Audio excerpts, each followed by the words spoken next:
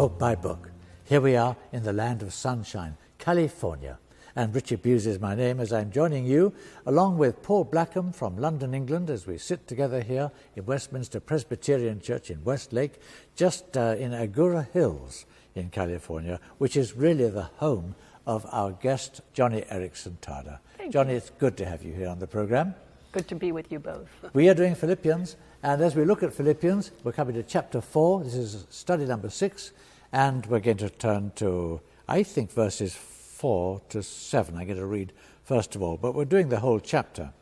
Of course, the overall theme is that of being worthy, living as a citizen worthy of the gospel of Christ. And today's theme I would call Rejoice in the Lord Always. Here it is, verse 4. Rejoice in the Lord always, says Paul, writing from prison. I will say it again, rejoice.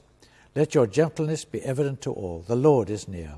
Do not be anxious about anything, but in everything by prayer and petition with thanksgiving, present your requests to God. And the peace of God, which transcends all understanding, will guard your hearts and your minds in Christ Jesus. Don't you think that's a marvelous thing for a man to be saying from prison? He's guarded by Roman soldiers day and night. He's completely, really, you'd have thought, tied down from his ministry. Oh no. Paul sees that this is an opportunity to spread the gospel even more as he releases his letters, as he witnesses to his prison guards and sets the gospel free right round Caesar's palace, as he calls it, Caesar's household. Now, verse 1, we ought to look at for a moment. My brothers, you whom I love and long for, my joy and crown. That is how you should stand firm in the Lord, dear friends. He's writing to these Philippian Christians who are under persecution. And I would like to ask you, Johnny, this sounds like a conclusion to a long argument that began, I suppose, back in chapter 1, verse 27. But what have we learned? How do we stand firm together in the Lord? Well, I like the fact that it's together. It's pretty tough to stand firm alone. You got to do it with other brothers and sisters in the Lord Jesus. And actually, this stand firm command is a military expression that conveys a soldier standing at his post.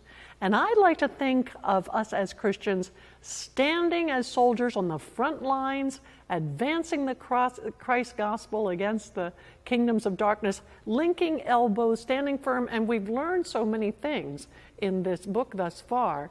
We can stand firm together as we have no confidence in the flesh, as we think of Christ first, as we make it our ambition to spread the gospel, and as we think of others. These are the ways which we can stand firm and encourage one another, always remembering that we're on the front lines as soldiers. Yes, you've given us a good resume, actually, of the letter to the Philippians while you've been talking just now.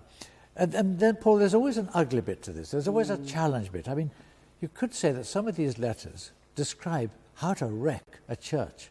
When I'm looking here now, verse 2, there's a little bit of trouble going on here. Would you like to talk a bit about it? Yeah, you have these characters, there's Euodia and Syntyche and Clement, and then there's actually another character, but his name's hidden a little bit, because you'll see in verse 3, Paul says, yes, I ask you, loyal yoke fellow here, or true comrade. Some translations put that. And you think, oh, who's the letter addressed to? It sounds as if it's addressed to one person who's a true comrade. But it isn't. It's addressed to the whole church.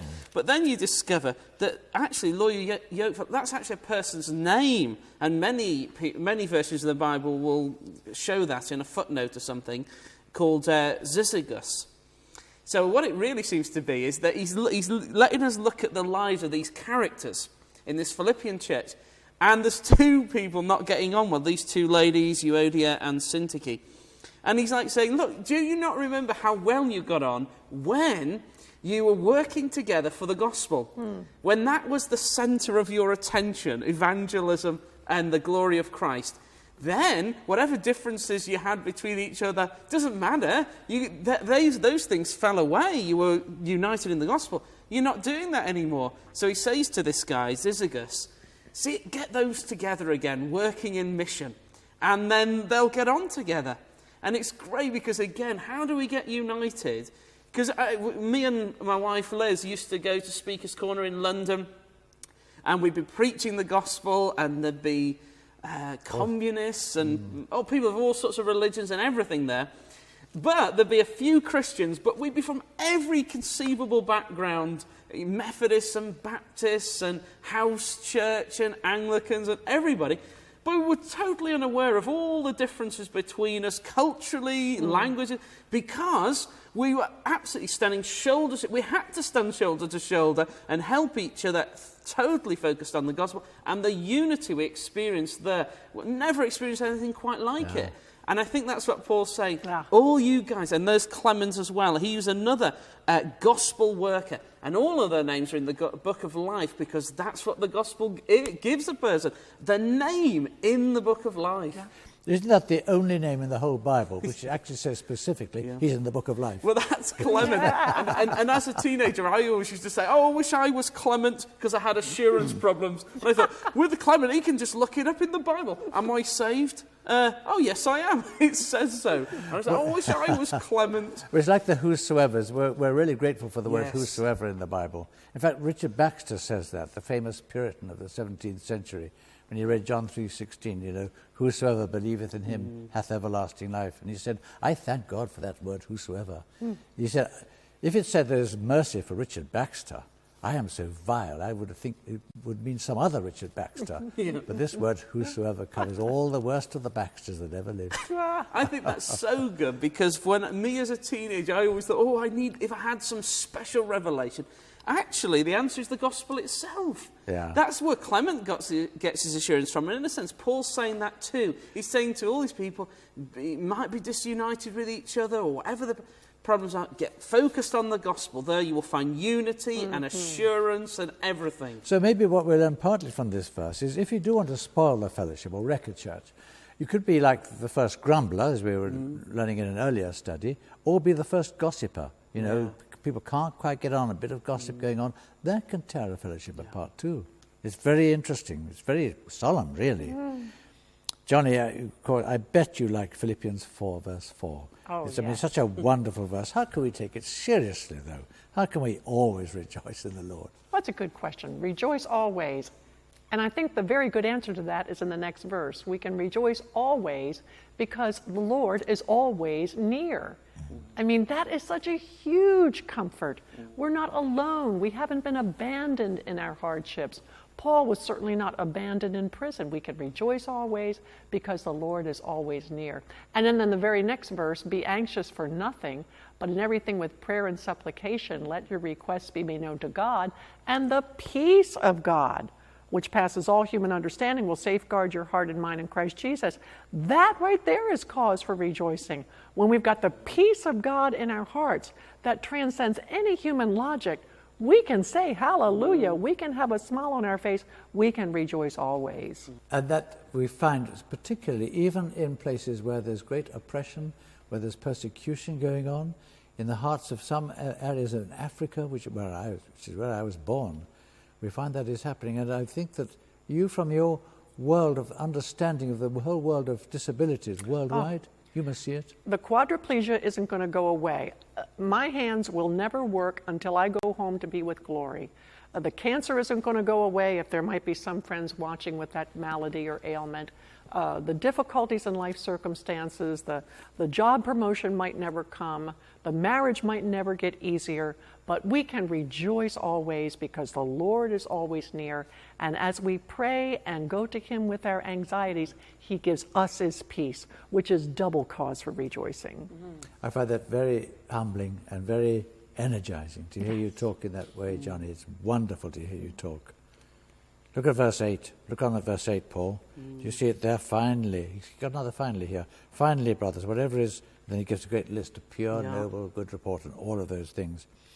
I mean, physical discipline, I think today is very popular. We've been going through California. We see people jogging like mad. And going on bikes as well. All of that. But Paul seems to be talking about mental and spiritual disciplines here in verse 8. What is Paul's guide to sort of mental health? Mental health. I mean, that's the thing, is so many people are troubled in their minds. And here we've just heard that it's the peace of God that guards our minds, and then Paul goes right into a thing about mental discipline. And he's really saying, what do you feed your mind with? Because sometimes people will watch things, read things, listen to things that are totally unsuitable, ungodly, against the mind of Christ and all those things, and think that won't harm them. It really will harm them.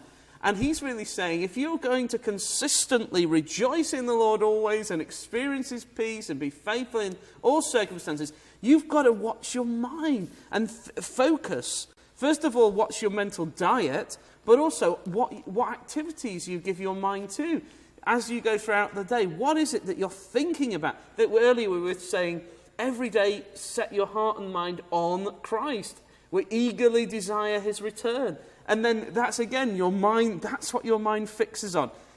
It colours the whole day. Whereas if you set your mind thinking, oh yeah, what I really want is, and selfish things, that's going to colour you. And then you won't know the peace and the joy. Yeah. Well, we have to take this to heart, that every day then is an exercise in focus. Focusing upon the one thing, the one person. And it's not just getting through your examinations, though that is important, or getting on with a promotion, though that is important.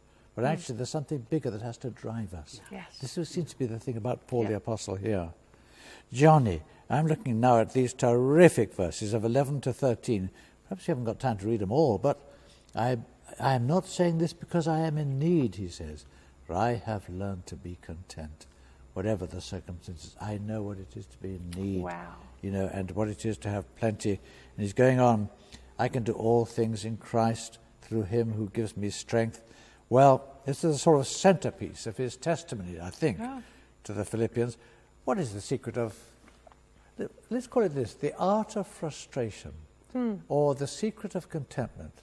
What can we learn from this? The secret of contentment, I'm no Greek scholar, Paul, but Greek scholars do tell me that the Greek root word rendered for contentment has the meaning of sufficiency. It does. As in 2 Corinthians chapter 12, verse 9, my grace is sufficient for you.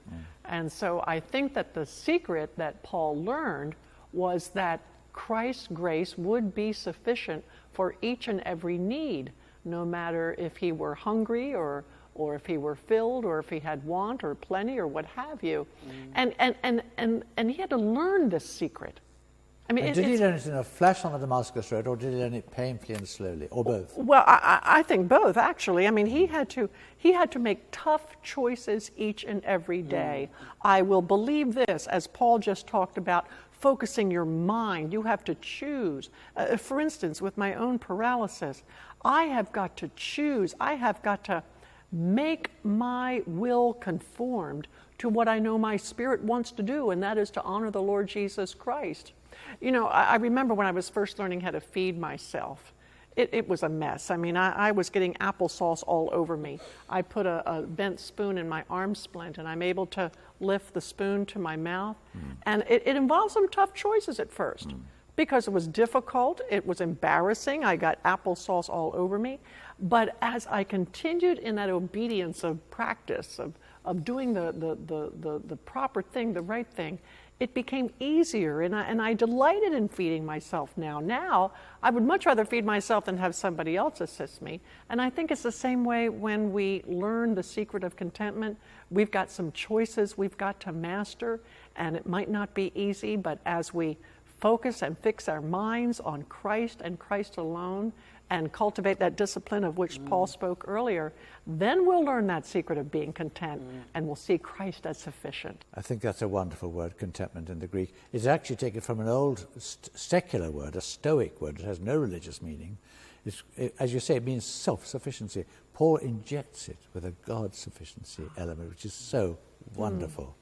Paul, verse 19, as we look at use our money and resources to support the work of the gospel, I mean, how does Paul help us to understand sort of spiritual economics? Spiritual economics, there it is. My God will meet all your needs according to his glorious riches in Christ Jesus. And sometimes I've heard preachers who turn this into saying, Yeah, if you're poor, God will give you lots and lots of money.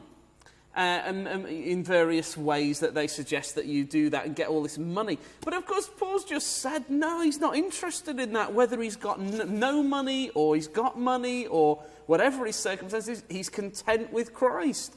That's what gives him contentment and happiness and joy. No, the glorious riches is the riches of Christ himself. He's the prize. We looked at that earlier. He is the prize. And in whatever the circumstances, whatever the difficulties or blessings we're enjoying, the real prize, the real riches is what God gives us so generously, is himself and the glory of his company. And that's what draws us forward. We're eagerly desiring that and more of that. Yeah, that's wonderful. We've done, friends, we've done, and yet we haven't done. We've looked at the letter to the Philippians, and we've learned such a lot from it.